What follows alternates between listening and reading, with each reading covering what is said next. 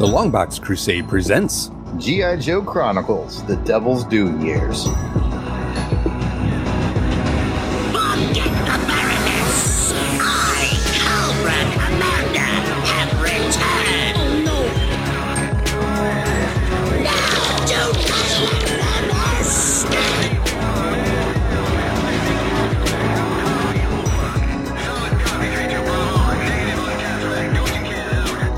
Welcome to G.I. Joe Chronicles, The Devil's Due Years. I'm one of your commanders, Pat Sampson, codename DJ Christatos, and joining me, as always, is my battle buddy in this operation, Jared Albrick, the yard sale artist, codename Death Probe. At ease, DJ Christatos, and to all the green shirts out there tuning in for this podcast, I want to welcome you to Fort Longbox. We appreciate you tuning in to talk some post-2000 G.I. Joe comics with us as we chronicle our way through the Devil's Due run. On this episode of G.I. Joe Chronicles, DJ Christatos and I are going to rotate in two special ops guests on the show. For this episode, our special ops guests are, you know him and you love him from his own G.I. Joe podcast, a real American headcast. It is Aaron Moss. Codename Brotherhead. Welcome to the show, Aaron. Thank you very much for having me. I've been listening to all your shows, only 3 episodes, but I've been listening to all the episodes and loving it so far, and it's getting even better now. Humble. I love it. Not because of me, because of the next guest, but you know. Yeah, we do have another guest. It is the actual author of these comics we've been reading. We are truly honored to have him here. We're still honored to have you, Aaron, but I'd like to introduce everyone to Josh Blaylock, codename the writer of this comic. Thanks for being on our show, Josh. Thanks for having me on. Oh, man, it is an absolute honor. It's same for you, Aaron. I don't want you to feel less special. Yeah, sitting next to Josh, I did expect no less, man. That's, you know. And we did contractually agree to give nothing but compliments. But if you're a regular listener to the show, you've listened to our first 3 episodes, you're going to know that's not too far off the mark. We love this book. Yes. We are basically going to wax Josh's car for the next hour or so. He's going to tell us where we missed so we can get that spot again. But yeah. My wife. We're going to be like Biff Tannen from Back to the Future. I'm just starting the second coat, Mr. Blaylock. Welcome you both to Fort Longbox, and now's the part of the show where we get to debrief our new recruits. Aaron, we will start with you. I know you've done it on your own show before, so you're used to giving a shorter version of it. What is your origin story with G.I. Joe? How did you fall in love with Joe? And then go ahead and give us your 3 favorite, it says in the script 3 favorite Joes, but you can pick 3 favorite characters. This is actually the first G.I. Joe I've ever read. No, I'm joking. As I've talked about my own show, I've been to superheroes for years, but back in 1987, I picked up an issue of G.I. Joe. It was issue 58 off the stand, one of Cobra Commander in the new battle armor. Mm-hmm. Picked that on the stand because I saw that, and I'd watched the cartoon for years. I was a cartoon guy first, watched the cartoon. I saw that. I'm like, battle armor? Who's that guy in the bed? What is this? So I picked it up, and I was hooked. I started buying them ever since, which led me into comics in general, and eventually led me to podcasting. So that was the issue that got you into comics. You started in Joe and cartoons. Yeah, I started watching the cartoon first. Okay. Then I picked up the comics, and then eventually I picked up the toys. Yeah, that's weird. Everyone sort of has like a different path. I started with toys, but we've already been through my story. Let's get Josh's story. Josh, what is your origin story with the G.I. Joe? Where did you first find your love for it? It was definitely the toys in the cartoon first, but I don't have a definitive memory of what the cartoon had appeared, but I remember when Transformers debuted because it took over some other cartoon I was expecting to watch that day, and I was like, "What is that?" But at the same time, my cousin and I hung out a lot because we were the same age, and he had all the G.I. Joe toys, so I was always seeing those. But I kind of like crapped on him, to be honest. That was my big blasphemy. I don't know. One day, all of a sudden, I was just interested in them. Kind of something changed, and I wasn't trying to fit in with him because we fought a lot too. And then I started watching the cartoon. I think it was really the stories, you know. And then I got to appreciate the toys. And then I picked up the comic book. I think it was one of the ones in Trucial Abysma. Forget how to pronounce the country. Might have been the one where Quick Kick and Snow Job and Stalker are all trapped. Right. Yeah, I know the storyline. Yeah. I grabbed the comic. It was at a 7-Eleven. I was with my dad, and I opened it up, and I said out loud, "They actually kill people in the comic book." Dad, can I buy this? And so that was, from then I was like hooked on reading the comic. Oh, that's awesome. From there, it's a blur. That's kind of the way it goes for most of them. And I traded all of my pristine, like, G1 Transformer toys for, like, any Joes I could find. Like, beat up used, paint chipped guys, missing weapons, and be like, I got Mirage, I got Wheeljack, and I'm like, I got 3 beat up Joe guys. Do you want? You did turn a corner. Just to add nerd knowledge to this, and Aaron, you probably would know better than me. Isn't that storyline he was talking about with Quick Kick, Snow Job, Stalker? Wasn't that the first one that bounced between special missions and regular Joe? Yeah, Outback went into special missions until how he got home, and Oh, all right. And I noticed you guys have a parallel in Cousins, because I know your cousin helped get you into Joe, Aaron, with the toys. Yeah. I was talking about my G.I. Joe show. I was back in Nebraska, and my cousin had a lot of the toys, so we played the toys. In fact, as I talk about episode 30, which hasn't been released yet due to personal reasons, he actually had issue 30 there, the comic I read at his house, and we played his toys, and that's what led me into the toys. And you traded all your GoBots for... I traded all your GoBots for the core. The core. Well played. You know what? I bet you it was the special missions issue, because I also, for some reason, just loved that Outback toy. Just something about him like jumped out at me. He's got a cool and unique design, that's for sure. You know it's Outback every time you see him. He's one of those Joes. Yeah. Certain Joes, just you look at him, you go, I know who that is. But speaking of Joes, Aaron, back to you. 3 favorite Joes or Cobras, 3 favorite characters. I know, it's hard. It's like asking me to pick my favorite child. Well, I can do that, but that's another story. It's not G.I. Joe. It's my daughters, for the record. My kids don't listen, so it's all right. Anyways, okay, well, I'm going to have to go with the standard. Snake Eyes is one of them, of course. Classic. Snake Eyes, he's just a bad mother. I'm talking about Snake Eyes. In the comic book, I'm a big fan of Cobra Commander. The show's a bit more whiny, but Cobra Commander, I just love, especially with his, as I've talked about, the hooded. I really love that version of Cobra Commander. For the last one, I'm going to go with Zartan, just because Brad's not here. No, I really like Zartan. I think he's a cool character. I think he's got a cool design. He's got the dreadnoughts, which, as dumb as they are, they make him seem smarter. That's my 3 for today. Now, if you ask me tomorrow, I may give you a different 3, because they're all great. Movies. I completely understand. So, Josh, to you, talk about picking from your kids. You've done these characters, you've written these characters, you've been close to all of them. Got a favorite 3? I'll tell you what, we'll even let you cheat. We'll let you do 3 of your personal favorites and 3 that you like to write the most, if you want to play that game. Oh, damn. It is different. Like Aaron did too. It's like the cartoon, the toys, and the comic books. It's like they're different, and I'm really bad about picking favorites of anything. For writing them, they're almost all bad guys.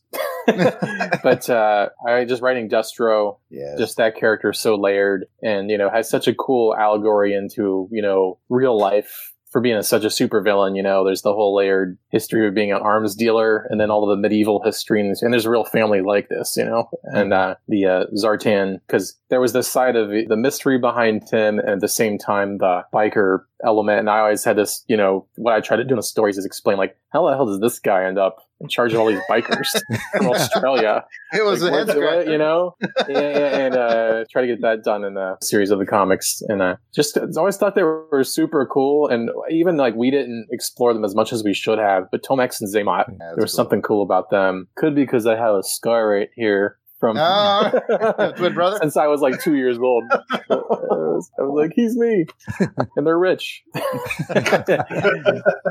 For the toys, though, I was obsessed as a kid with Barbecue. Because I would try to draw him all the time, and I just couldn't draw the angles of the face. And he's just that bright orange color. Right. And then when the Iron Grenadiers and the Golden Mask Destro came out, I just lost my mind. Oh, Gold Mask Destro. Yeah, that was pretty sweet. Yeah. I like the Grenadiers. Those are really cool design. You've mentioned it a couple times. Yeah. Some of all those, I forget. It's so bad. I don't remember the guy's name. He's in the Netflix special, designed a lot of the original Snake Eyes. And it was just not that many people worked on a lot of those core original designs. And I think as I got older, I could see where they took the Crimson Guards were probably influenced by Star Wars and Battlestar Galactica designs, and then the Crimson Guards and the Iron Grenadiers, and I don't know, so many of those characters in that early to mid 80s were just brilliant. Isn't it always the kind of way it goes, though? Even with Star Wars, we're more fascinated with the darker side, that eviler, the enemy side of things. They always got the cooler stuff. Yeah, and just as a design perspective, I think it's because they felt more constrained by reality with the G.I. Joes, and they're trying to base them off of military armor and equipment and everything, like, and fatigues. And then when it came to Cobra, you had Marvel in there saying, hey, we're basically going to make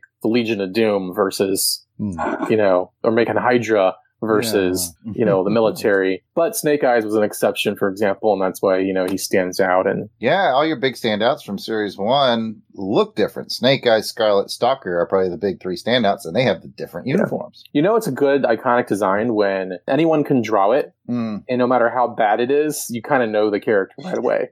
So Snake Eyes... I've sold a few drawings like that. Viper goggles, and it's like, anyone can be like, oh, probably Snake Eyes. Does it Batman? Okay, yeah, Batman. Whereas you try to draw, Flint, you're like, I don't know, it's French artist with a beret. Oh, that's fair. That's fair. Well, I appreciate you guys' insights, and we'll move the show along back to DJ Christados for his intelligence report for this episode. What's the intel report, Christados? Well, thank you, Jared. I'm glad you asked. For this mission, we'll be covering G.I. Joe number 4, published by Image, got a cover date of 2002. Its on-sale date was March 6, 2002. Editor was Scott Worley. Writer is Josh Blaylock. It's Blackschloch. No, Blackschloch. He's messing with you, Christados. Oh, penciler Steve Kurth. Inker is John Larter. Colorist is Hi-Fi Color Design / Brian Miller. Letterer is Robin Spihar, and cover artist is Jeff Scott Campbell, and that's good. Good. And speaking about the cover, Death Probe, please take us through the cover description. Well, thanks, Christados, and I'm glad you asked. Take cover! The Image eye is blue, and the cover price went up 30 cents from $2.95, but that's fair because this issue has an extra page count, 32 pages of story. The main action focuses on Flint as he punches out a Cobra on the lawn of the White House. It's all-out war. We can see Scarlet and Rock and Roll fighting more Cobras in the background as more troops are parachuting in. Along the left and right borders, we see the floating heads of Duke, Snake Eyes, Spirit, Lady J, Hawk, Cobra Commander, Destro, Major Blood, Baroness, and Zartan. A lot going on in this cover. And what did you think of the cover? I'll start with you, Aaron Moss, as a guest. We'll let Josh think about how he wants to comment on his own cover design here in just a minute. Aaron, what did you think of the cover? Risking not being asked back anymore. J. Scott Campbell, I'm hit or miss on. That's all the time we have for you today, Aaron. Thanks for being on the show. That's what I figured. I'll see myself out. Thank you very much. How dare you, sir? No soup for you. No soup for you. All right, tell us your honest opinions. We'll tell you why you're wrong. Overall, I love the cover. Some of the characters are a little too cartoony for me on the side. Fair. But I do love the way that we got the G.I. Joes on one side, Cobras on the other. It reminds me like the old school Justice League and JSA crossovers. Yes. How they used to do that. It's like you said, it's great action. We got the Vipers there in the back. I love Vipers. We have Major Blood. It's just an all-out action cover. Like I said, the only complaint I say is some of the characters do look a little cartoony for me. Major Blood's another one that looks a little cartoony, but it's reminiscent of the old DC, like I said, the JLA covers when they would put the characters on the cover. It just makes me smile. All right, you ended it well, so I'll give you that. All right, Josh, you get to comment on your own cover artist. So hopefully, you can be honest. And I don't think J. Scott Campbell listens to the show, so I think you're safe. What'd you think of the cover for your own issue 4, my friend? Well, Aaron's right. I definitely it was definitely intended to homage those old classic Marvel DC covers where the characters' heads are on the side and perfect for any team book. Yeah, I loved J. Scott Campbell. Still do. He just knocked it out of the park on all 4 of the covers he did. He did more than 4, but all the covers he did for us. And this one, being as long ago as it was, I think I'm remembering this correctly. I just wanted to go for... He came in with the layouts and all these. All I sent originally was, I had done all the new character redesigns when I got the license and sent those, but that's all he had to go off of. And he just sent me back these layouts to approve and would always have a few different ideas. And this was just full on, it's G.I. Joe on the White House lawn. We wanted to really go as fun and G.I. Joey as we could get with the first 4 covers. Mission accomplished. Yeah. So, I was really happy with how this one came out. There's actually a whole kind of like what built the hype for this entire return. Part of the plan was that this was also why I was so shocked to find that retailers at the time didn't understand how popular this was going to be. Wizard Magazine, which back in the day, Wizard Magazine, before the internet, social media, you know, it was just message boards with fans. Yep. And it was Wizard Magazine was like Rolling Stone for comic books for anyone. Yep. Now they're like, what's Rolling Stone do? Rolling Stone used to be a big deal for music. Just believe us, people. If you were anyone or anything in comic books, you had to get mentioned in Wizard Magazine, Comic Buyer's Guide, and a couple other ones. The Wizard was like the big one. Mm-hmm. And for years, at least 2, 3, 4 years, they had been doing all of these big fan homage double page spreads. They would go and they would commission the most popular artists in comics to draw. So they had J. Scott Campbell was one of them, had him drawing G.I. Joe, Thundercats, He-Man, Transformers, and every article that they would wrap that around was based on, you know, when are these things coming back? Where are these things? We want these things so bad. And then everyone reading it's like, yes, we want these back so badly. And no one at the top was listening. So when I managed to get the license, and I was like, yeah, J. Scott Campbell is who I have to go to. Mm-hmm. And fortunately, he agreed to do them. Oh, that's great. Definitely. So it's like that was everybody who'd been clamoring over in Wizards saw that J. Scott Campbell cover, and then we leaked the back cover with the David Michael Beck painting of Snake Eyes, and then you guys have that one of my favorite ones ever is that Cobra Commander one. That's good stuff. My thoughts on the cover is it definitely was interesting to hear how you got J. Scott Campbell on board. Definitely a great choice because I remember back in those days too, seeing his drawings and just going, wow, he really does draw those 80s kid stuff that we liked growing up and just gives you that warm feeling again when you see it. This particular cover reminds me of the bigger, 5-part miniseries of, I think maybe it was the Weather Dominator one where they're in Washington and they got those shields out and all that. They're all kind of waiting on Cobra to attack with so they can collect the energy and push it back up again. So this is kind of what this reminds me of, where you're in the Washington, D.C. kind of a setting and you got G.I. Joe just defending America the way they should be doing, kicking some Cobra. It almost feels like the intro to the G.I. Joe, the movie cartoon. Oh, yeah. Yeah. They're all flying around the Statue of Liberty. One of the best animated opening sequences ever. Very much so. Well, Jared, we didn't get your thoughts, so go ahead and let us know what you thought. We commented about it before, and I'm just kind of wrapping up everything that everybody said. This whole new run of G.I. Joe that Josh blessed us with him and his team is a perfect blend of the old comic, the toy line, the cartoon elements that are thrown in.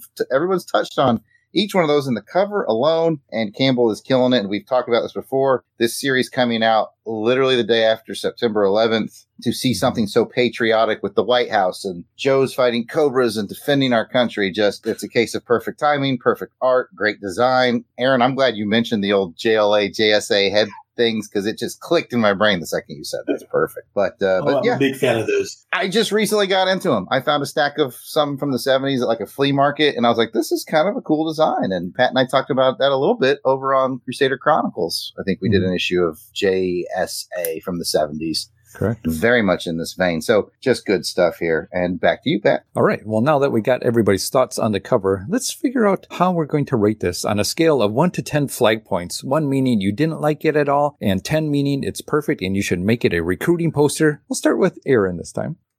He's going to be our big bummer. I can tell already. I'm going to say 1. Get the hell off my show.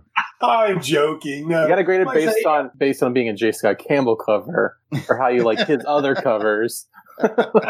No, honestly, as I said, I'm here with J. Scott Campbell, but the layout, everything else, everything we talked about, I'm going to have to give it an 8. All right. Am I still allowed to be here? Yeah. Am I to the You may remain.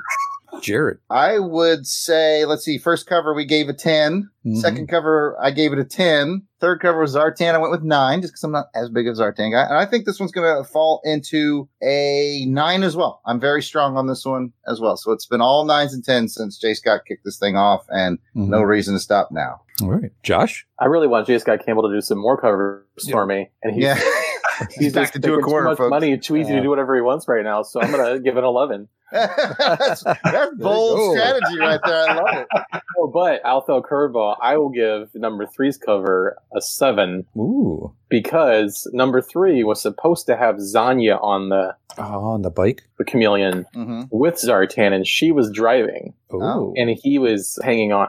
I think I'm getting that right. It's been 18 years. And he was like shooting, and Hasbro just freaked out. because it was too provocative. And I was like, it's his daughter. They're on think of it as a motorcycle. They didn't like that, she was bent over this thing to drive it. That's hot. So I've always had in my head. I'm excited. Yeah, his art like, oh god, no. And I've always had it in my head, like what it could have looked like. Yeah. Oh man, well, see, this is why we have Josh on for the inside scoop. Yeah, very nice. All right, well, I guess it comes down to me. It does. What do you think, man? 9 or a 10? Those are the choices we usually come down to.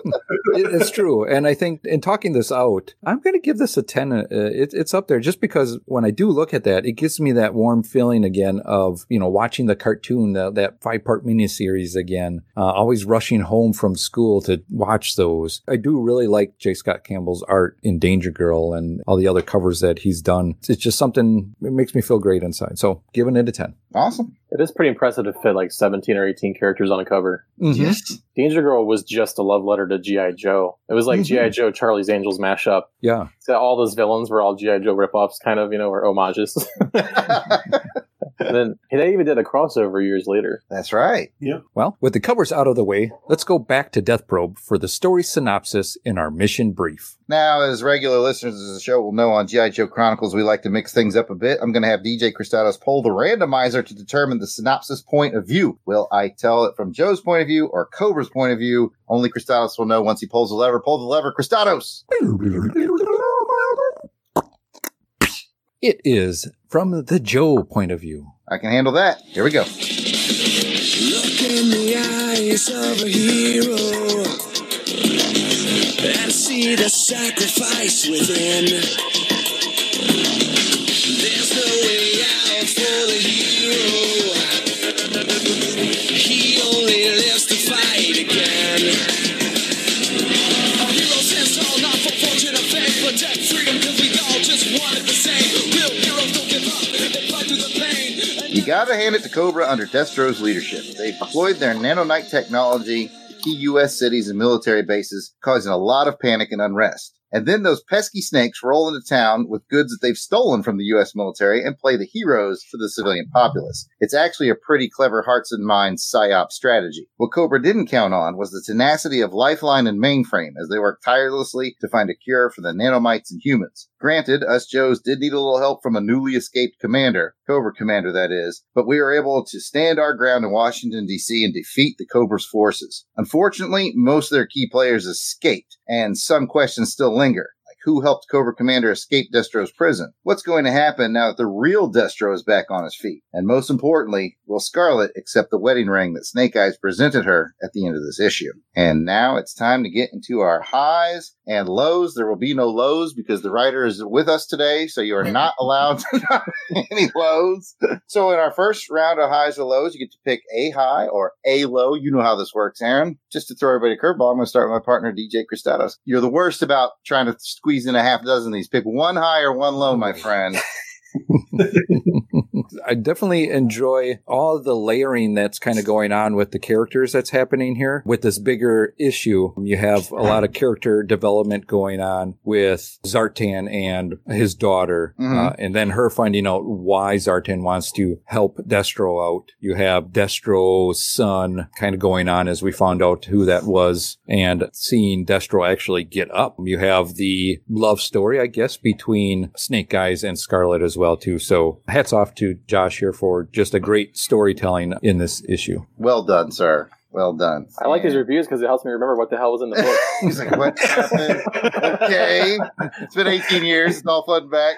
For some reason, he doesn't have a copy of his own comic.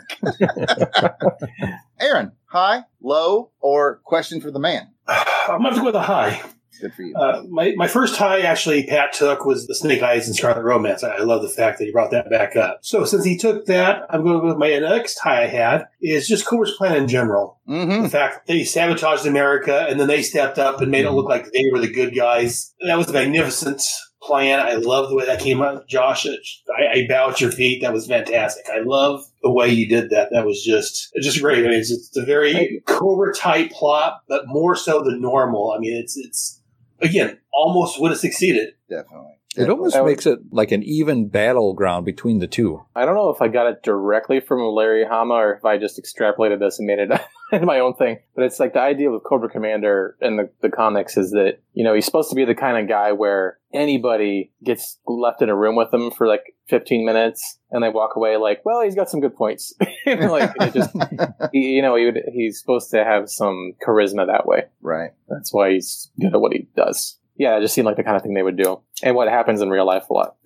Yeah, I've worked actual military PSYOP Hearts and Minds campaigns, and I guess I'll use my first round to pose the question. Was that something that you had researched or just a story point that came to you, if you can remember from 18 years ago? I really wish I could say I remember more than I do, but yeah, you know, it's funny. Now I know so much more now after years of learning than I did back then about the behind-the-scenes operations and how the military works and how the political side works and with the funding and everything else going on in all these different countries. Some of it was definitely from like wanting to really make sure that even though I was always trying to give a wink and a nod to the cartoon, the Cobra Commander always stayed, Cobra in general stayed this character that was tied to reality, and he always had this charismatic influence on people, and there'd always be a little bit of a gray area in there. I think some of it just maybe like organically, because my stepdad was in the Air Force. He worked for the NSA at Fort Meade, Maryland. Mm-hmm. I didn't know he worked for the NSA until like a few years ago. But yeah, before that, he worked at Wright Pat, and my mom was a civilian at Wright Pat. So I was always around, you know, people working in that environment. Okay. While my uncle on my dad's side was actually friends with a bike gang, so I got to see the biker side. See all the ingredients. It all came together, yeah. Well, one of the more brilliant things here in this plan and in this whole first 4 reinstated series that we're sort of closing out that first chapter, main chapter, is Cobra Commander's quite sidelined. And you've got the new young Destro that we all thought was real Destro for a while and ended up being the son of Destro. I mean, there's so many layers of cleverness involved here. I know we're waxing your car again. That was awesome. And it's funny, as we went back to read G.I. Joe for this Chronicles podcast, Pat and I kept remarking about how we'd kind of forgotten some of this stuff, and it's almost like reading it the first time, we're like, oh my gosh, this was so good. Well, I didn't forget as much as I have.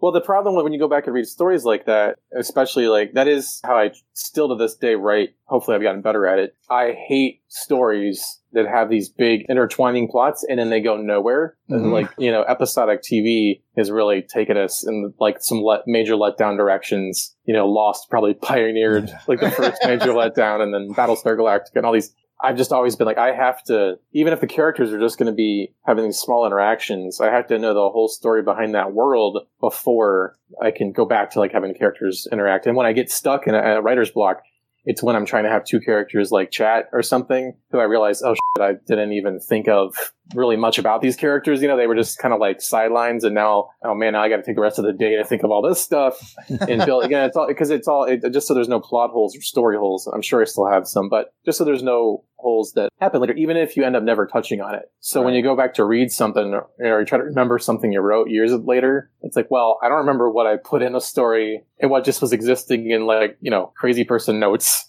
all scribbled in a book somewhere that kept track of everything. But yeah, the Destro thing, so that was partially selfish. That was just, I love Destro. And for years, from the cartoon side of things, everybody always just felt like, man, Destro is badass. Why does he just not kick Cobra Commander aside and go, Destro's awesome? And there, to the point, there was a little bit of that in the comic book, but Larry never wrote Cobra Commander like a punk.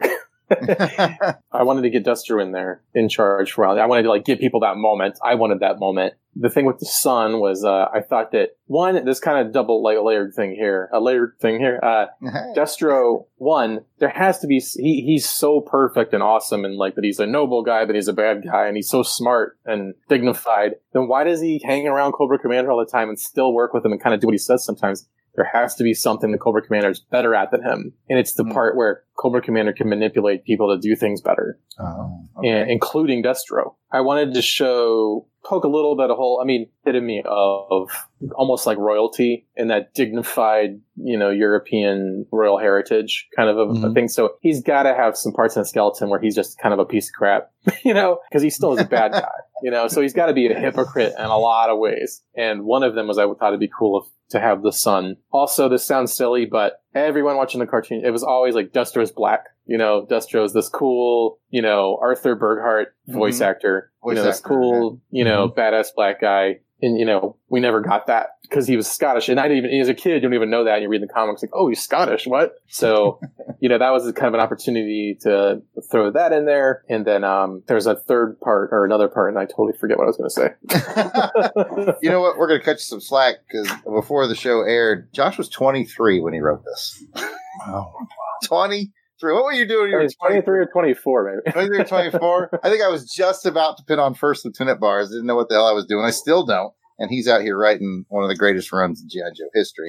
So it's okay if you forget a little bit. what was it like, Josh, I'm going off of the story, but in the Joe realm, what was it like to be when they said, yeah, you can have this property and go ahead and do this? Did you get some stuff from Larry or, to get all that extra background you needed? Not really.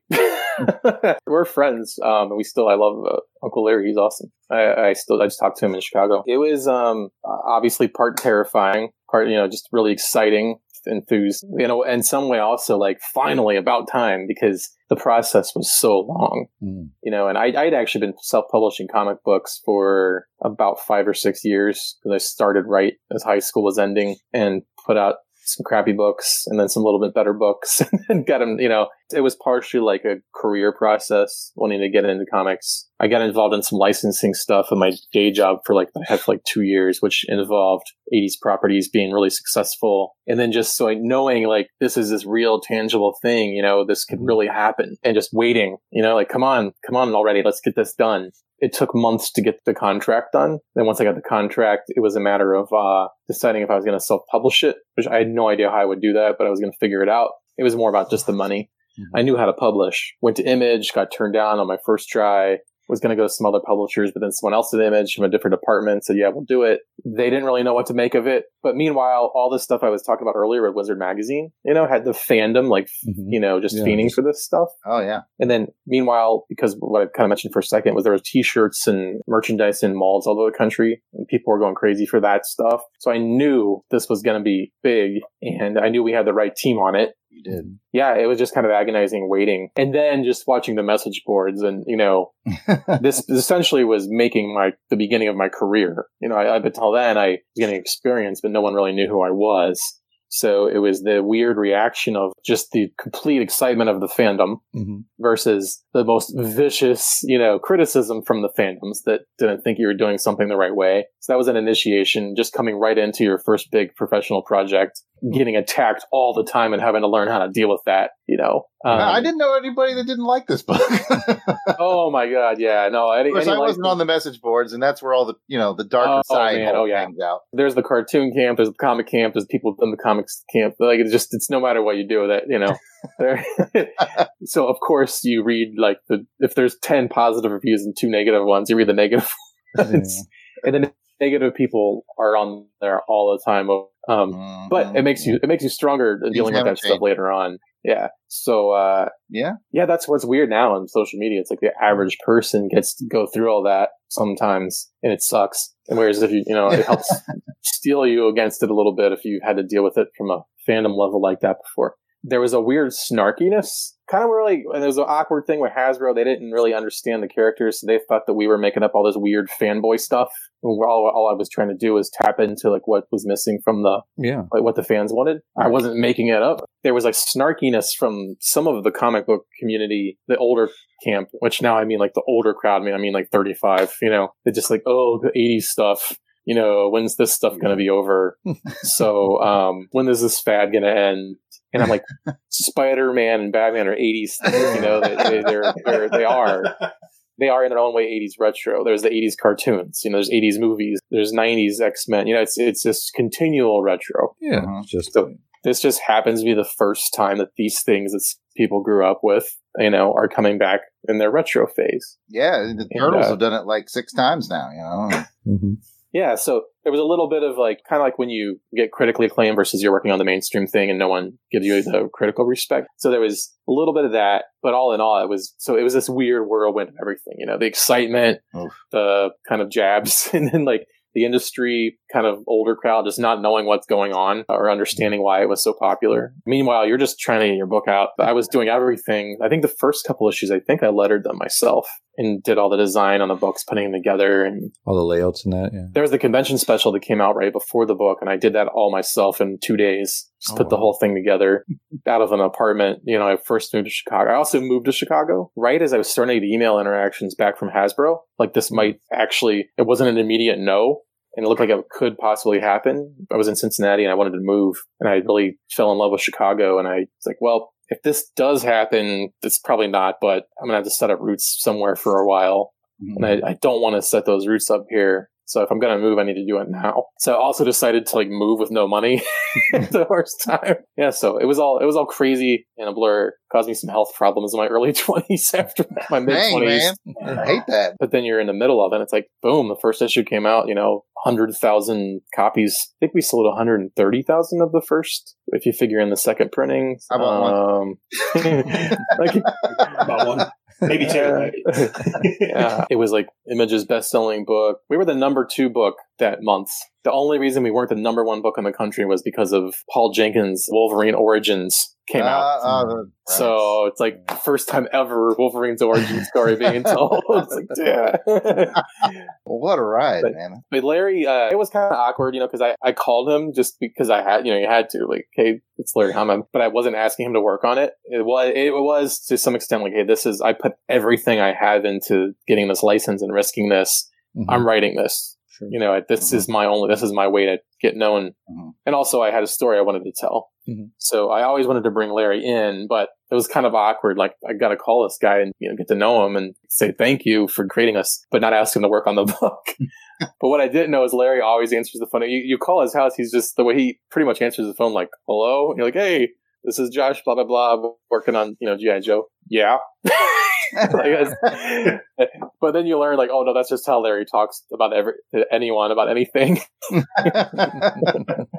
I've experienced Larry a couple times. He's a man of few words. Yeah, but he's got the best stories in the world. He does. Yes. That's super cool, and thanks for the insight. Yeah. I don't think we should force Josh to do highs and lows on his own story unless he wants to, but I like the format we've got here of kind of bringing up things we like and giving insights from Josh. I honestly don't remember enough, but I thought I had, I waited until like yesterday because I was going to skim through it, and I looked through the copies I have, and I was like, I don't have number 4. Yeah, something about nanomites and... Well, we'll clue you in along the way. I apologize to everyone for Michael Bay putting nanomites in the first movie and using the way he did. We're not going to blame you for that. Are you taking a hit for that, Josh? Don't blame me for Colbert deciding to knock the Eiffel Tower over to be bad guys. See, in my opinion, the difference is you did it in a good way. Yeah. That's fair. I think it's back to you, Pat. You have any points you want or questions? I mean, it's basically turned into a Q&A, which is wonderful. Yeah. I'm all for talking about our highs and then rolling them into questions. So what do you got, man? Well, I just want to talk about the artwork as well, too. Just, Josh, you did the layouts on this one as well, too. But the artwork is just amazing in this one as well. The colors by Hi-Fi Color makes it just even pop more. So when you're holding this in your hand, it's just like, it's eye candy. And and to have G.I. Joe back again from the hiatus that it was kind of on with the story you just shared with us, thank you for your patience in waiting for that to happen, to continue the torch to go on and getting Joe back out there for us that wanted to relive this. The artwork in here is really, really good. Yeah, I loved Steve Kurth's detail, and, he was so good at doing those, whether it was like all this detail for a lot of the tech and the vehicles in the background, or just all the gear, doing these big team shots. We got a lot of criticism for his art in the beginning because of some of the line words on the faces and everything. I get it, but it's just stylized, Yeah. Somebody brought that up after we did our first episode. Remember that, Pat? They said they weren't sure about the lines and the faces, and we were of the opinion that, well, they're older. They're older, yeah. Yeah. I got lines on my face. I probably would have found a little bit, still would have had some time pass, but I probably would have done a workaround on some of the aging. But even though I was early 20s, I had the attitude of like, hey, I don't know, these guys could basically be like in their mid-30s and they're still going to kick ass. They're going to be They're the elite of the elite of the elite. They're going to be in super good shape, and they're going to. Except for Bazooka. Yeah, I was just going to say, look, if you're going to bring that Bazooka, yeah. He was 100% cartoon Bazooka, obviously. And then it's funny, we had this guy, Brandon Badeau, who was drawing it a couple years later, and Bazooka was just like jacked like a He-Man character, because every character all of a sudden for a few issues is just drawn, they're just, jacked up. Full on, they're like The Rock. Well, Brandon Badeau, the artist, he looked like that. I mean, he was just monster. So it's like me. Yeah, like all of us. Yeah, I loved Kurt's stuff. How did you come to Kurt? Did that just a guy you knew, or how did you? No, actually, so I asked my good friend at the time, Tim Seeley, to heard of him. Yep. He's a super popular writer now. He writes Nightwing, Grayson, Batman, Green Lantern, Deadpool, Thanos. He's got a lot of his own indie stuff. The most popular creator-owned thing he's done is Hack Slash, right? Which we originally published. I actually met him at a con in Daytona, Florida. I think 2 years ago. We were at the same con again. Yeah, I think he does that a lot. So he's now mostly known as a writer, but he's a phenomenal artist. And we just met coming up, self-publishing black and white comics, because it's so long ago. We were mailing, I was in Ohio, he was in Wisconsin or Minnesota. He bounced around. We were trying to work on stuff together, and I was like, hey, I got this, do you want to draw it? And he didn't think he was good enough to do it. So I was like, well, I don't think I'm good enough to draw it myself. I'm drawing my own comics, but I don't think I'm good enough to draw G.I. Joe. I was like, I want you to draw it. He's like, I don't think I'm good enough to draw it. so my friend Steve is really good. You should check him out. And that's how that came about. Oh, okay. Very cool. I like to think we were all, had some sense of self-awareness on our skill levels on what we were doing. Although I'll still argue Tim was every bit good enough to draw it at the time. He probably might have hated drawing some of the gear, but it would have been his first professional. And he did end up drawing it. So he drew G.I. Joe after that for a couple of years at least. And then he ended up writing some stories as well. Now he's way more popular than I am. Not on this podcast.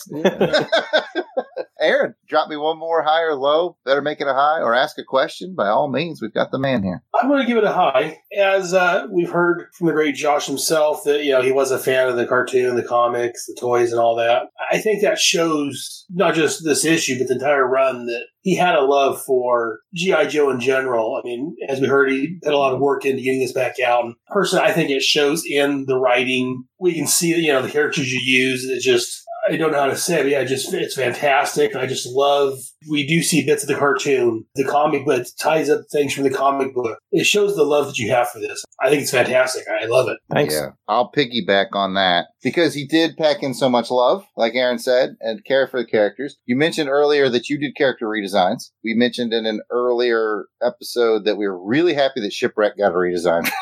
Oh, yeah. I think he might have been the first one I redesigned. He was the first toy I ever had. My Aunt Pam bought me Shipwreck when I first started saying I wanted G.I. Joe guys. I don't know if he was the first one I finagled, but he was the first one I got in a blister pack, opened it up, bring a new toy. Oh, that's nice. Yeah, not from your bartering system. Oh, sorry, what were you going to ask something though? Did you feel handcuffed at all? Because the one thing that we've talked about, and we didn't talk about it in a negative way, and I'm not just saying that because you're here right now, is these things are freaking packed. Panels, storylines. Were you hoping to get a 6 or 8 issue and they told you how to do it in 4? Was there a limitation there? Or was this your design the whole time to pack that much story into 4 issues? I was limited, but I think it would have been that way anyway because that's how I write.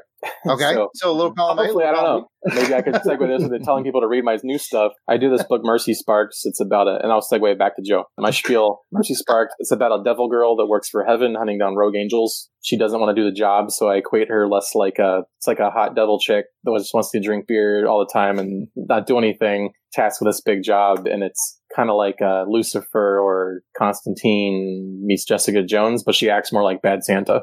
She's a lot more similar to Billy Bob Thornton's character and her level of apathy. This is not an all ages title, is it? It is not. It's HBO content.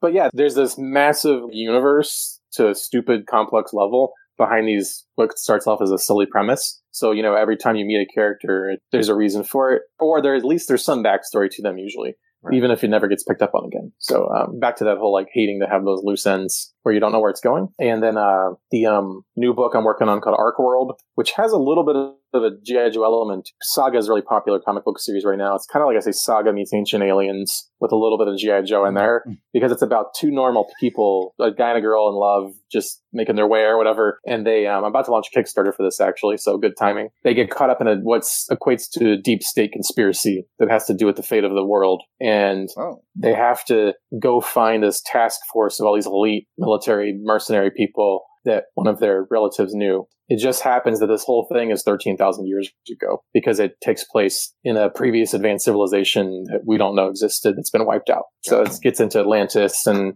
megalithic structures left all over the earth and all that stuff. That's called Arc World. Back this Kickstarter. It's called Archeopunk Sci-Fi. So again, it's like building those worlds and then going back. It's like you build that structure so that you know when you can go back and then not have to worry about it anymore. And now you can just have two characters speaking very naturally and have the dialogue flow like normal people would be talking, and have them go about their day, and they can still joke around, or they can, and then when stuff gets serious, it gets serious. You can have those moments because you already figured out all the complex crap in the background, versus having people speak all holier than thou or high and mighty, in this like artificial language.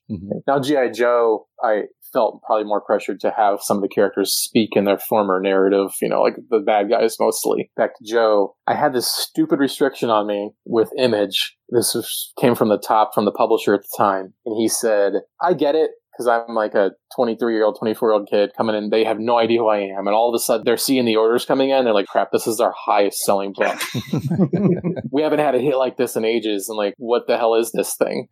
And go get him, kid. Oh, crap, it's this kid we don't even know.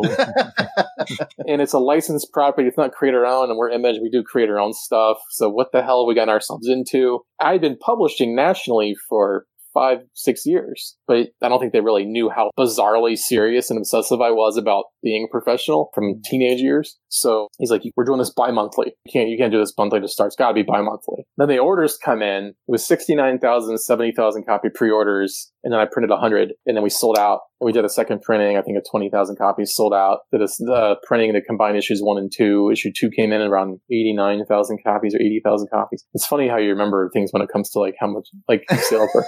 But then he's a numbers man.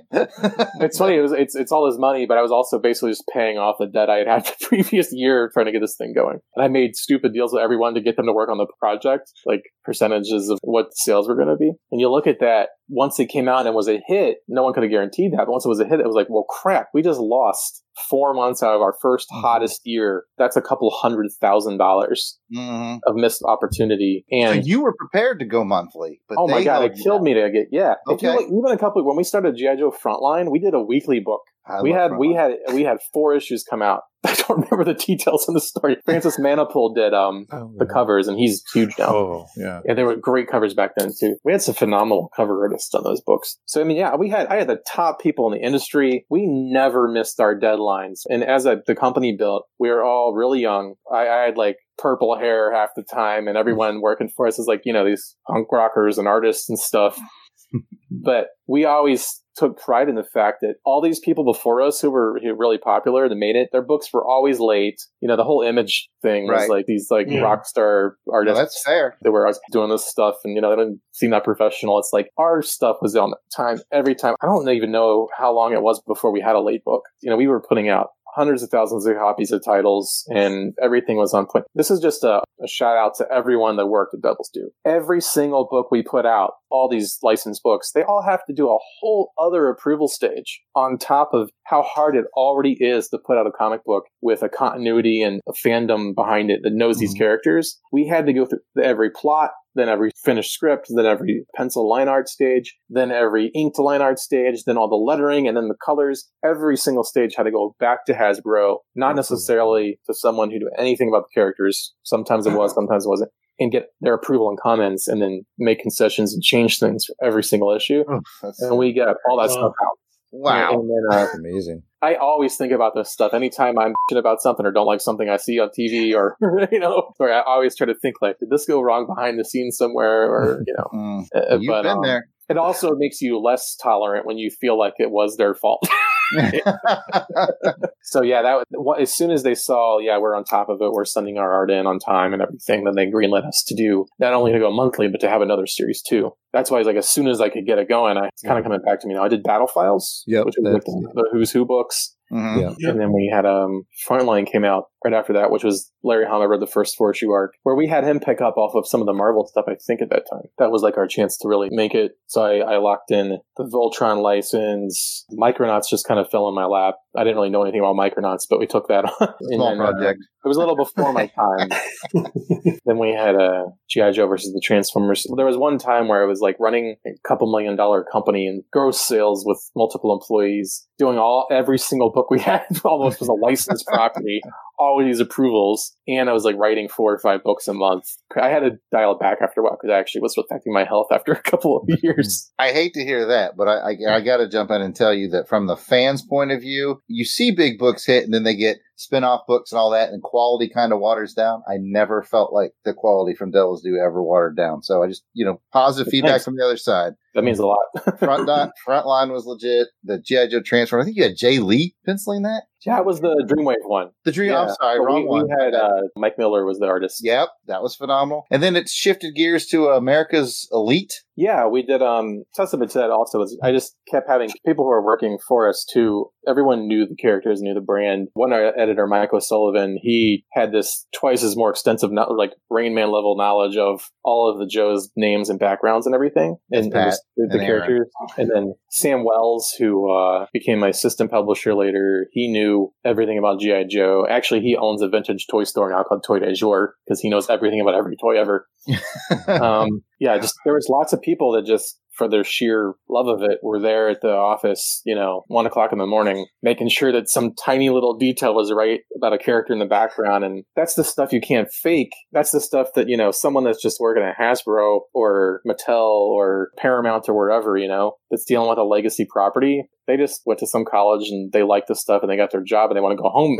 It's like, they're not doing that. It's doesn't mean they're a bad person. They're just not an obsessive freak about it like the rest of us. We had a saying I picked up from the military of get the right people in the right places and just let them do what they do. And it sounds like that just lined up for you. America's Elite came along later. It'd been, I don't know when that fell in exactly because we did it for 7 years. I was always proud of the fact that if you add up all of the individual issues we did in the miniseries and everything, and then the graphic novels and the collections, we did as many books as Marvel did in 12 years. So we picked up from the Marvel continuity and we did as many books as Marvel did in 12 years. So the whole thing, the way that they kind of erased us and disavowed us from the continuity when IDW took it over that really hurt everybody involved in it. It really kind of stung. As far as Larry starting over again from the Marvel continuity, what he's doing now, more power to him because he's Larry Hama. He can do whatever the hell he wants.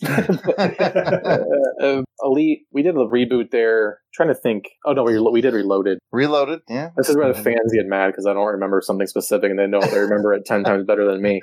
You're in a safe place here. Yeah, definitely. We did Reloaded as our reboot. We wanted to do like a Ultimates style kind of reboot, just where we didn't have the continuity and could just do a different storyline with it. Mm-hmm. But Elite, that was where it really just came from trying. Definitely was a business decision of just to have a reason to do another number one. Right. Kind of like get new readers and new hype and everything. Yeah, it's something every publisher runs into after a while. It's always harder when it's not your property. Right. And it's kind of like building your own independent company and still having to appease shareholders. Good analogy. To be honest, I really cannot remember how much of that was just me wanting to do it versus Hasbro pushing us to do different things and wrapping certain stories up, things like that, changing artists around. Elite did end up having one of the best stories we've ever done, I thought, was Mark Powers, Brandon Jerwa, and Mike O'Sullivan. Well, Mark Powers, Mike O'Sullivan. No, this was all Mark Powers was doing America's Elite at the end of the World War III storyline. Oh, that was good. So that's when we knew that we were going to have to be ending it, that Hasbro was going to be taking the license away from us. So it was like, we're going to tell the best effing story we can. And it kind of sucked because they're taking it away from us anyway. So why can't we just send this out how we want? It was getting closer and closer to the movie being a real thing in development. And I see. All these restrictions started coming down on us. It was like the very early days started all over again, but even worse. So I had to deal with all this stuff from the beginning. Like that Zanya on the chameleon thing I mentioned earlier was just, that was a tiny thing. We couldn't have guns pointing at the camera, pointing at the reader on covers, and you couldn't have a certain amount of like gunfire on the covers. It was like subjective on who was looking at it that day. So I'm partially loathed for the killing of Lady J and making that decision. Yeah, I know some people got beef with that. I wanted to kill a Joe that would mean something to every single G.I. Joe character that had ever existed. It would have been like the worst thing Cobra could have done. I wanted to kill Hawk. They wouldn't let me do it.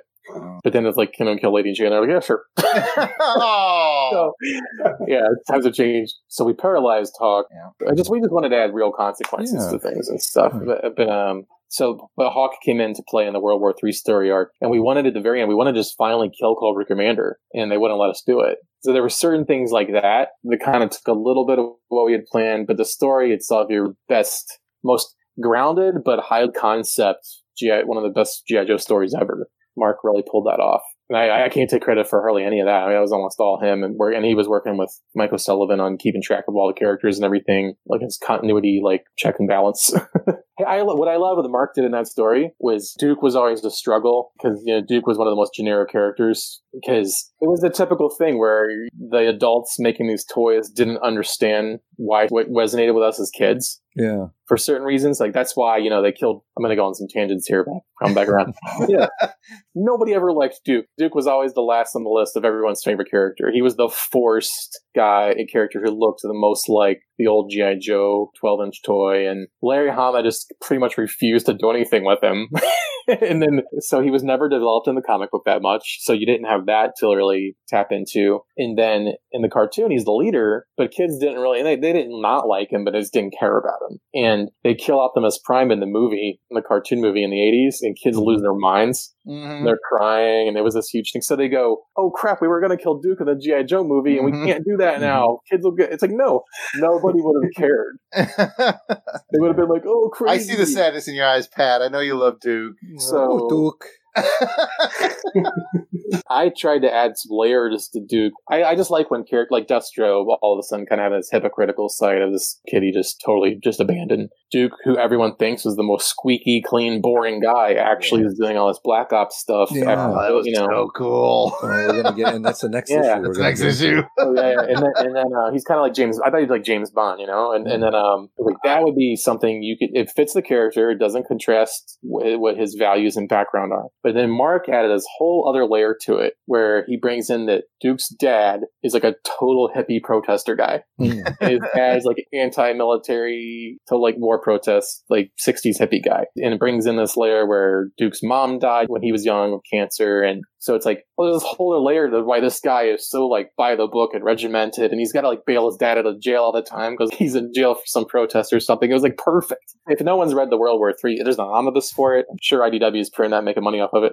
So get the omnibus. I don't even think you have to have read much G.I. Joe before that to just enjoy it. And that is one of the many little things that are in that storyline. But we're talking like 50 issues ahead in story continuity versus where this podcast is reviewing now. Where we are now. That's fine. Now we're having a good time here. That's all that matters. Focus on those first 24 ones. Those are really good. The guy that wrote those is good. I already want to lean into issue 5 because, like you said, when I read 5, I was like, this is the coolest idea to make Duke interesting I've ever seen. You have that story kind of, the seeds started in these issues. Yeah, the early issues like, what's Duke been up to? Why is he in a suit? Why is he not? What's going on with him? And why the hell does Flint take orders from Duke? It's always bothered me that Flint outranks Duke, but Duke is always in charge. Like, Flint outranks him. Always bothered.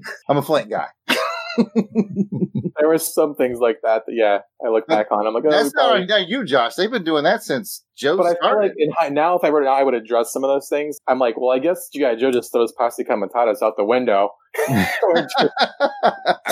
Bring the military in on the U.S. ground, all just full on. Once you start wearing fancy costumes and whatever, when your uniforms don't match anymore. Yeah. As long as you got one ninja with you, it's constitutionally okay. Oh, we all cracked up when you call Kamakura a Green Power Ranger in like issue 2. Yeah, that was. We're like, that's an old reference. It's still funny today. So that's a. Oh yeah, And that's a that was great when character as everyone well, too. remembers that. When you're first time I remember as a kid realizing I was just being shamelessly just exploited to buy something was when they did Tiger Force, and then watching them. I'm like, these are all the same characters. They just painted them different. Did you create Kamakura? Is he your creation? Yeah. I thought so. Kamakura, Mistress Armada, Zanya. Yeah, it's funny though, man. Kamakura, he's totally like my Boba Fett. He's the guy that I just threw in there. He's awesome. And I had no real plans for him, and everyone's like, that guy's awesome.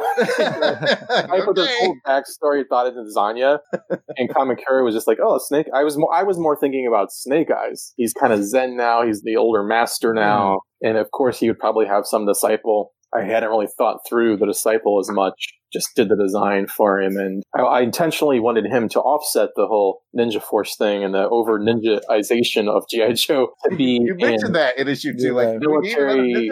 Like I want him to be a ninja, but be like military green colors and muted colors, so he could like feel like a ninja and an actual, more like old school G.I. Joe guy. And then it just kind of just wasn't really intentional. He just happens to be like the first character to appear in the first issue. Great. I remember when I first saw the figure for sale and I was like, what? And part of me would be like, oh, we don't need another new ninja, but the character design was so good. He's one of my only, I've got him up here. I don't have very many of the toys, but I've got like the characters that I did. That's awesome. Awesome. I don't even know how many versions they made of him. I've got the very first one because he was also in the Sigma 6 anime cartoon. And he looks like a Naruto character. He looks totally different, but I don't know if he's going to be mentioned in the Snake Eyes movie or anything. They did do a movie version of the toy for him for the previous movie, even though he wasn't in the movie. Right. I've got it.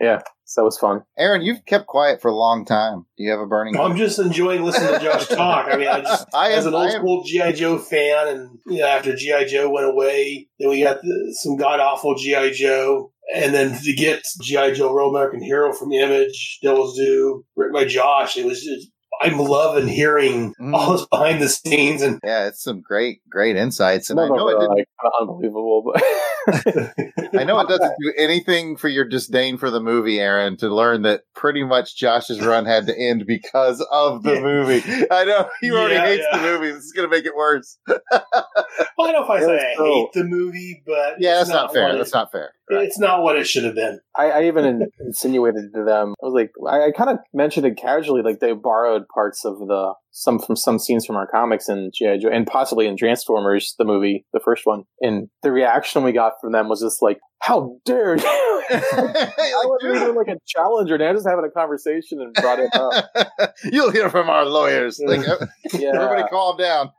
It's right here in the book. I'm not making it up. I'm not making any friends there, but they were so like uptight about that movie finally happening. I can talk about it because the guy's like not there. That basically the head of became the head of all of the licensing there. He just never liked us. They never understood what I was trying to do with Joe. The simple fact of basically just trying to use their own characters. They thought we were making edgy fanboy things up for like an adult audience. Like I got yelled at one time for having a pimp and a dominatrix in the book because we had Destro and Baroness.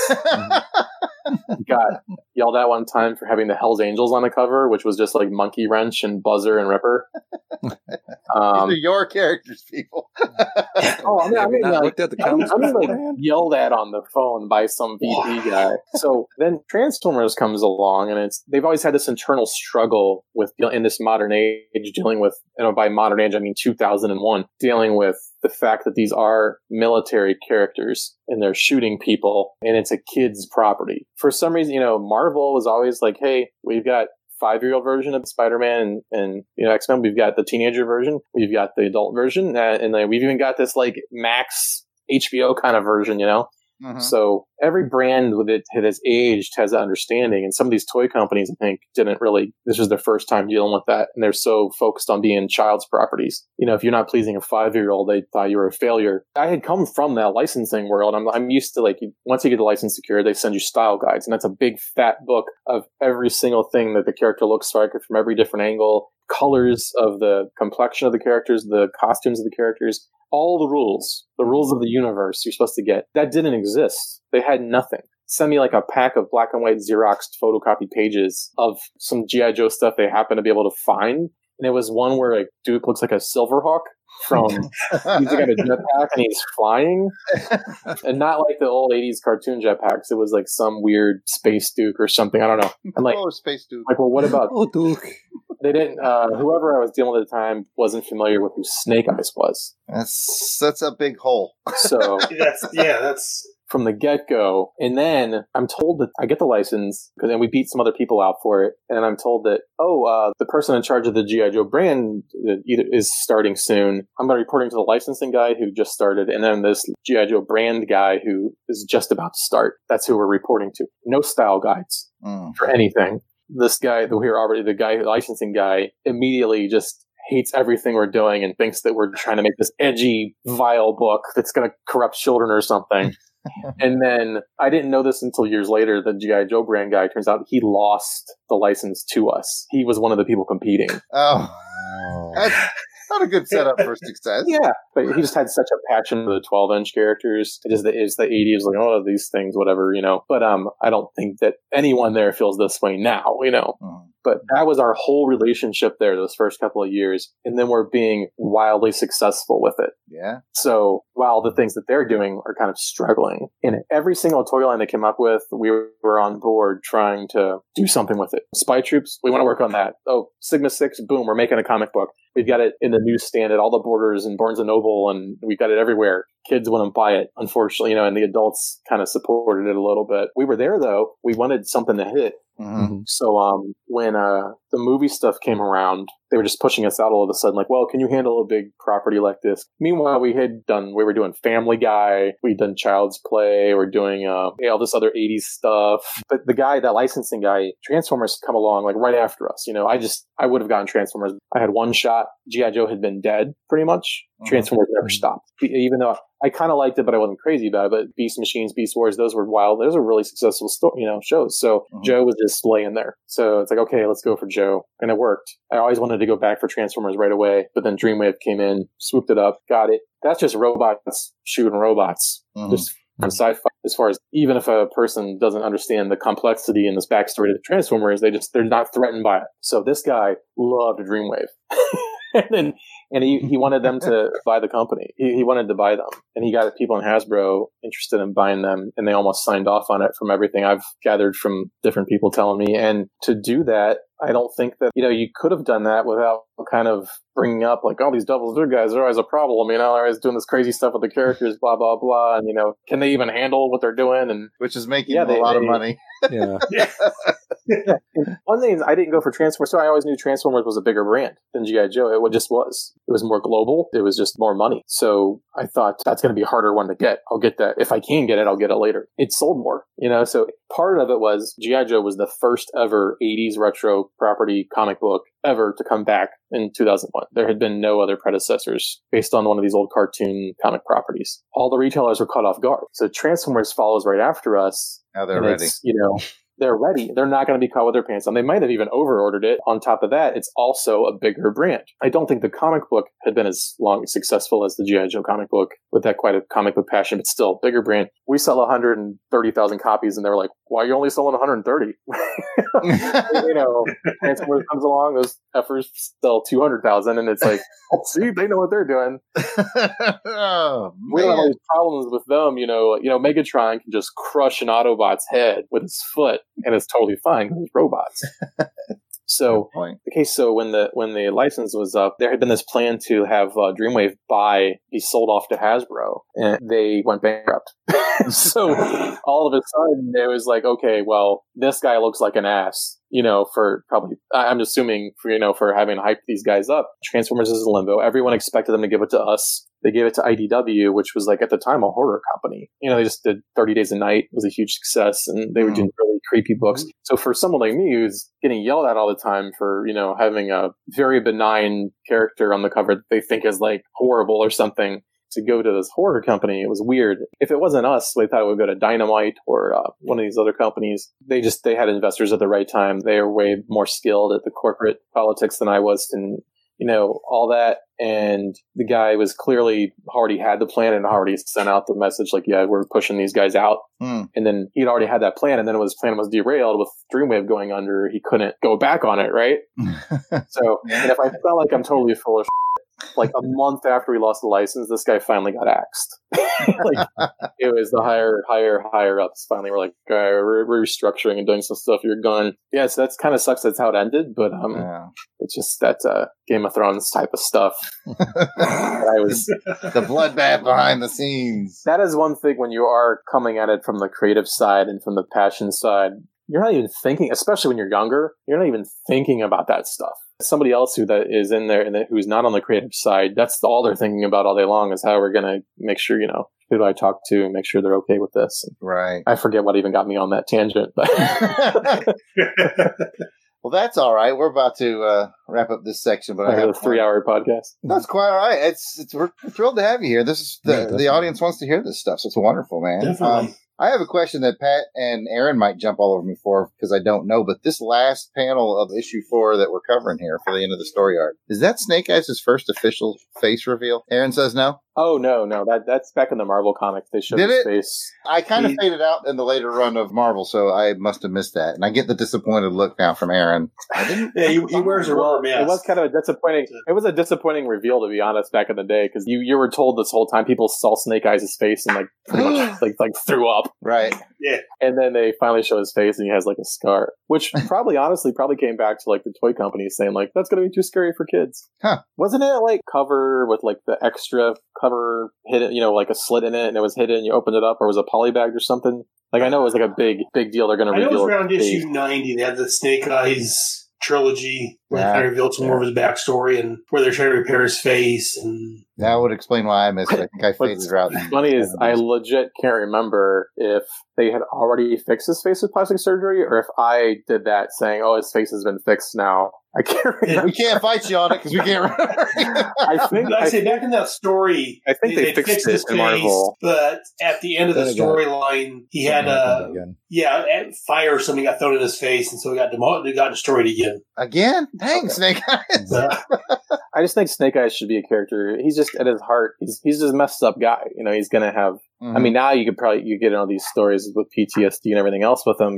But so topical now. But finally being talked about. But that's kind of why I did the whole wedding thing. It was like he seems like the kind of tragic character where when things start going right is when he's going to self-sabotage on a personal level. Oh, and there was always one moment I always wanted to have where just I never got it in there where it sounds so silly, but I just thought it'd be cool. Like he doesn't wear headphones, and just someone makes a little comment like, "Oh no, Snake Eyes doesn't wear headphones ever."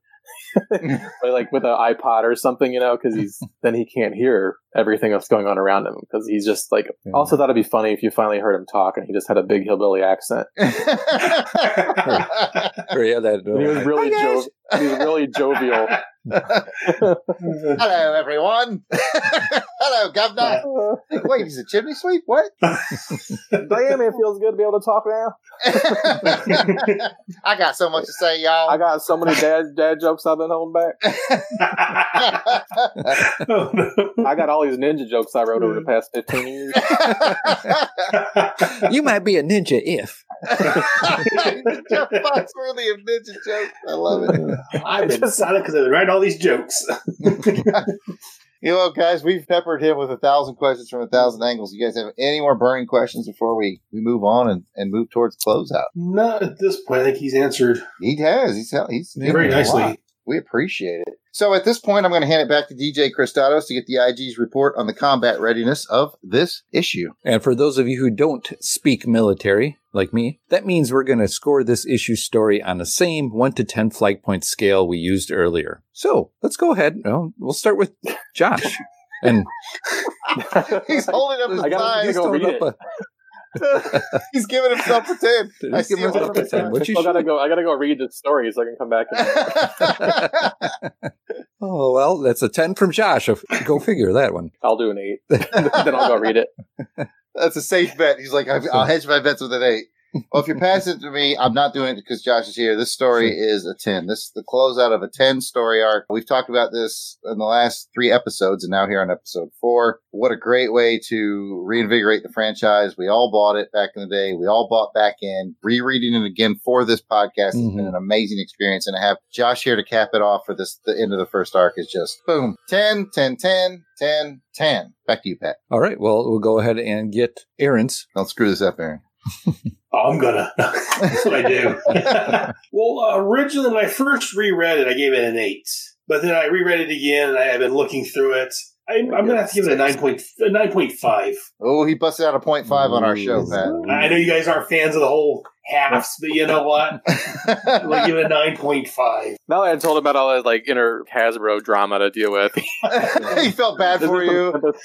I feel bad for the poor guy. No, it's a great story. Like you see, we talked about it. And it's just fantastic. It's almost damn near perfect. So that's a 9.5, man. You did a fantastic job. I love it. Thank you. All right. Well, good. And for me, I'm going to go with Jarrett as well. I'm giving it a 10. I really enjoyed it from the cover to the back cover. 2 great back-to-back covers. Story as well inside. The art is just a combination of everything I was looking for when Joe came back. It really came together and pulled it all off for me. Got me hooked even more and more. I wanted to know more with the characters that were introduced and the characters that we've grown up, or at least I grown up with and began to love and want to see more of what's happening. And a new, fresh take on it as well, too. So I like what was done here and looking forward to the future of these. Excellent. And now it's time to award this episode's Silver Star Medal for gallantry in action. Or you could also choose a Cobra for a Silver Snake. The Silver Snake.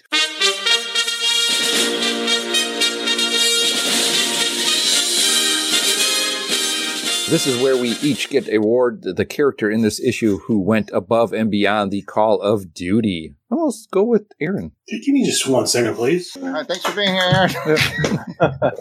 That Cobra Commander back cover he was holding up again. We did posters of that. I don't know if probably on eBay or something, but if you get a hold of one of those posters, it's sick. Yeah, that is great. just... That is great. That's David Michael Beck. I love that. He did that first Snake Eyes back cover too. That's what we put on the message boards back then. That besides the J. Scott Campbell stuff, when we put that Snake Eyes painting up on the message boards, that's what just pushed it over the tipping point of people saying, "Holy shit, this is it." And you know what? It's funny. Go back and look at the promotional pictures of Ray Park and Snake Eyes for the movie, and look at that cover. Yeah. On top of that, before that redesign, Snake Eyes had never had his symbol. I basically ripped off the best design ever. That Snake Eyes design from like the second version 2 Snake Eyes. Very small changes to it that I didn't even think were that special or anything.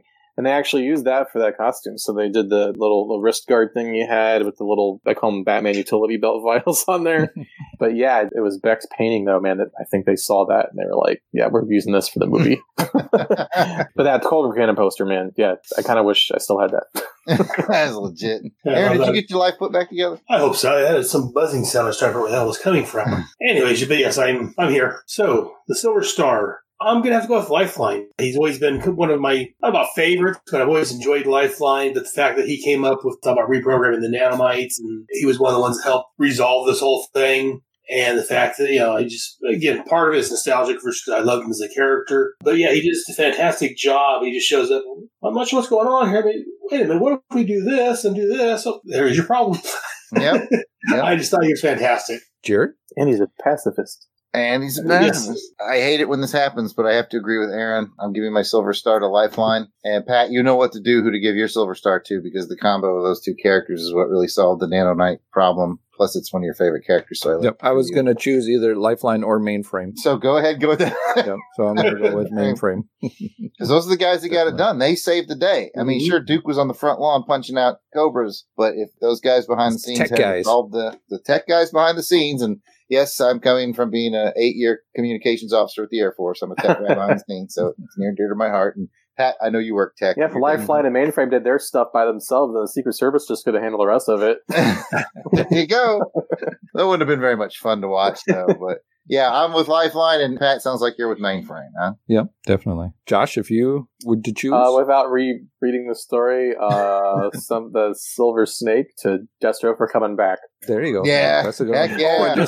Just seeing that back, too, and looking at that full-page spread of Destro back again. Standing there in front of the jail cell. I'm going to go slap my kid around for a little bit. Yeah, with the 80s.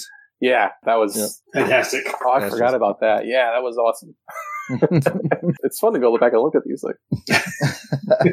Well, if you guys will indulge me for, just a little bit more nostalgia, it's time for Death Probe's Toy Chest. It's here, the G.I. Joe collection, each sold separately. G.I. Joe from Hasbro. In this segment, I will take something or someone featured in this issue and give you a brief toy history on it. For this issue, I've selected Flint. He is front and center on the cover. So in case you didn't know, his real name is Dashiell Fairborn. His grade is W2. He's a warrant officer, even though there was an error on his original file card saying he was an E6. In the text, it said he was a warrant officer, which is why he outranks Duke, and it's always bothered me. But enough about that. He's from Wichita, Kansas. His primary specialty is infantry. His secondary specialty is a helicopter pilot, as most of the warrant officers in the Army are. I can tell you that because that's what my dad did. His figure description. He has a black beret, a black shirt with camo pants, and brown gloves. He comes with a shotgun and a backpack. And just a real brief figure history. His first version came out in Series 4 in 1985 and was discontinued in 1987. And there are 20 versions of Flint, different versions of the Flint figure at the time of this recording. You can generally tell how popular a character is by the number of versions they get, and 20 versions is quite a bit, so Flint's a fairly popular cat. And with that, I'm going to pass it back to Pat for our feedback segment called Combat Comms. Take it away, Pat. Call it G.I. Joe! Go get Breaker! He can do it! Well, thank you, Jared. As always, we'll start off Combat Comms with a roster of our battle-hardened Crusader Club veterans. These are the fine folks who have joined our Crusaders Club. They enjoy discounts from Jared's online store, theyardsaleartist.bigcartel.com, early access to special Longbox episodes, free raffle giveaways, voting on show programming, and much, much more. So these are the folks reaping the benefits and giving some much appreciated support to the show. Thank you for being a friend. Gerald Green. I, the Collector. Joe Thomas. Angelica Wolf. Bill from the Bat Pod. Blasted or Stash It. Braxton Underwood. Reggie Hancock. Ronald Witt. Samantha Maney. Sean Urbanski. Steve Cronin. Brian Daly. Bob Buster. David Capoon. David Collins. Battle Wagon. Gene Hendricks. Ivor Evans. Jeremy L. Jim Jarman.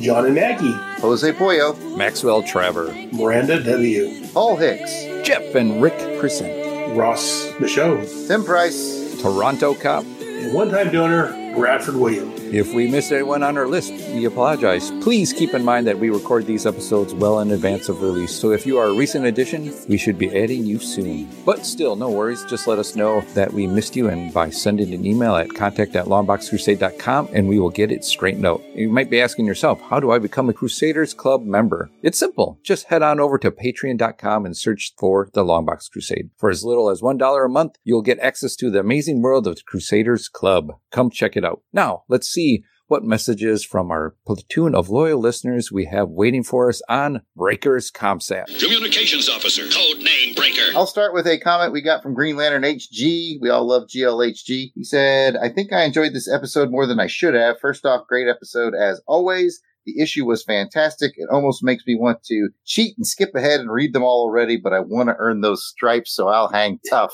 So we appreciate it. GLHC, he's reading along with the podcast, and that's always the most fun way to do it. That puts pressure on you guys to keep doing the podcast. I know. Oh, we're going to keep doing it.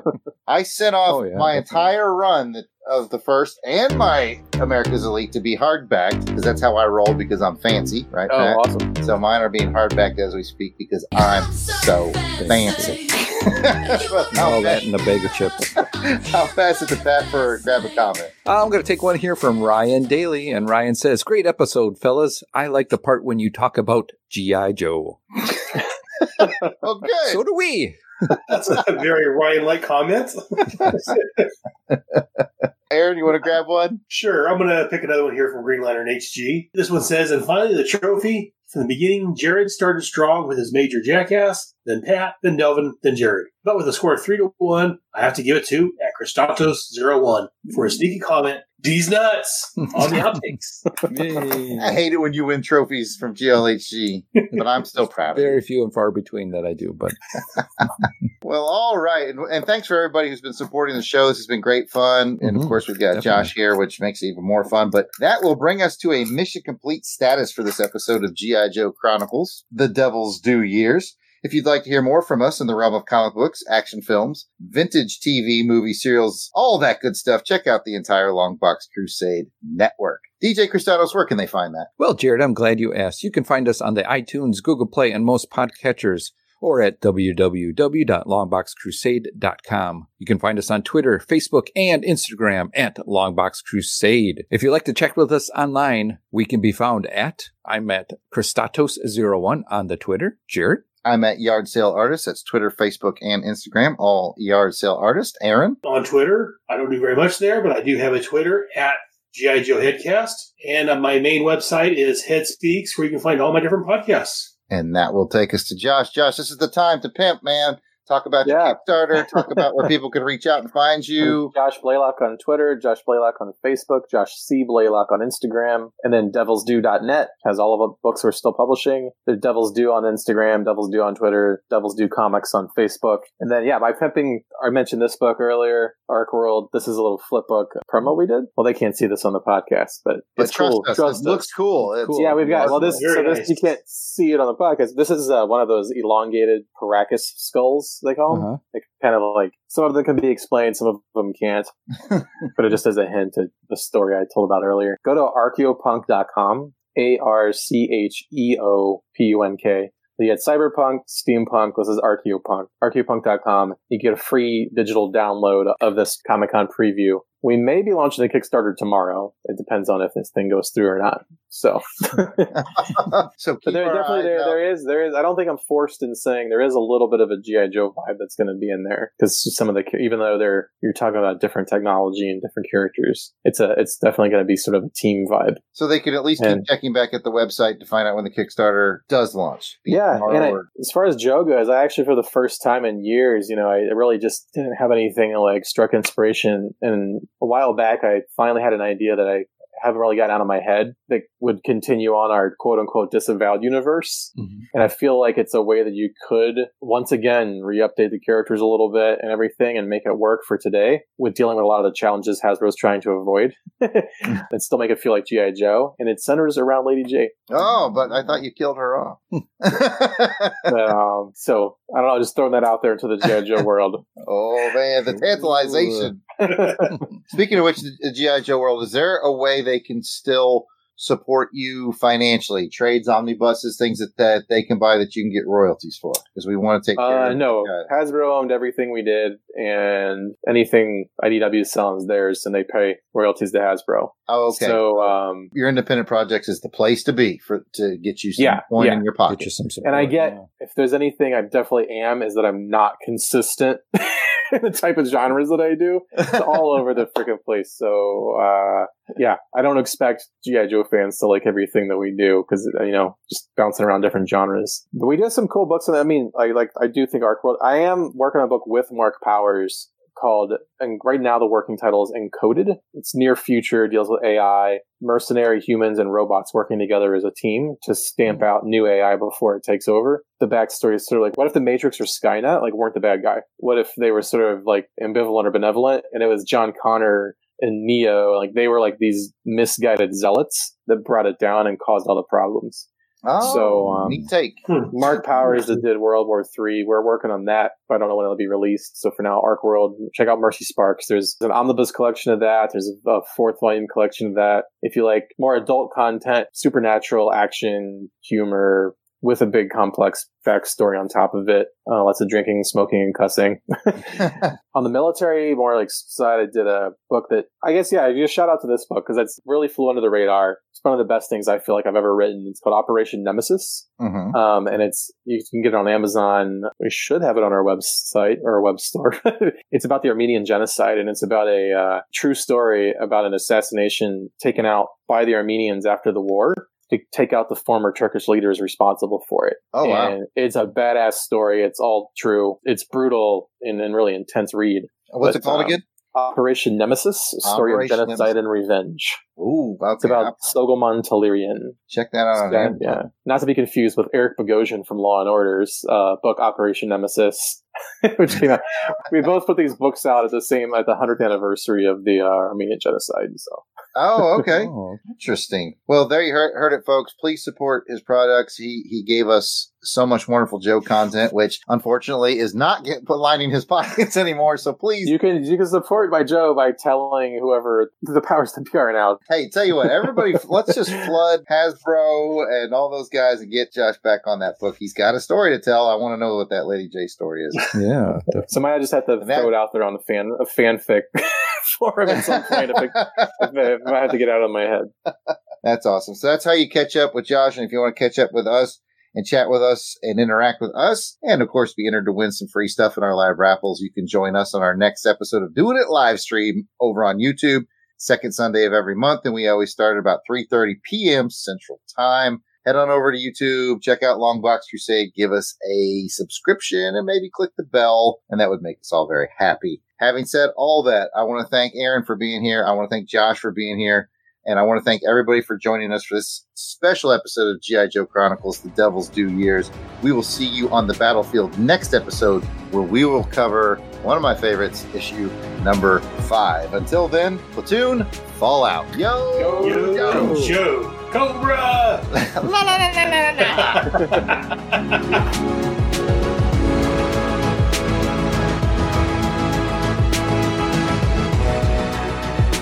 The music themes for this show are done by musical genius Joe November. Please check out his SoundCloud at Joseflin99. That's Joseflin 99. You will not regret it.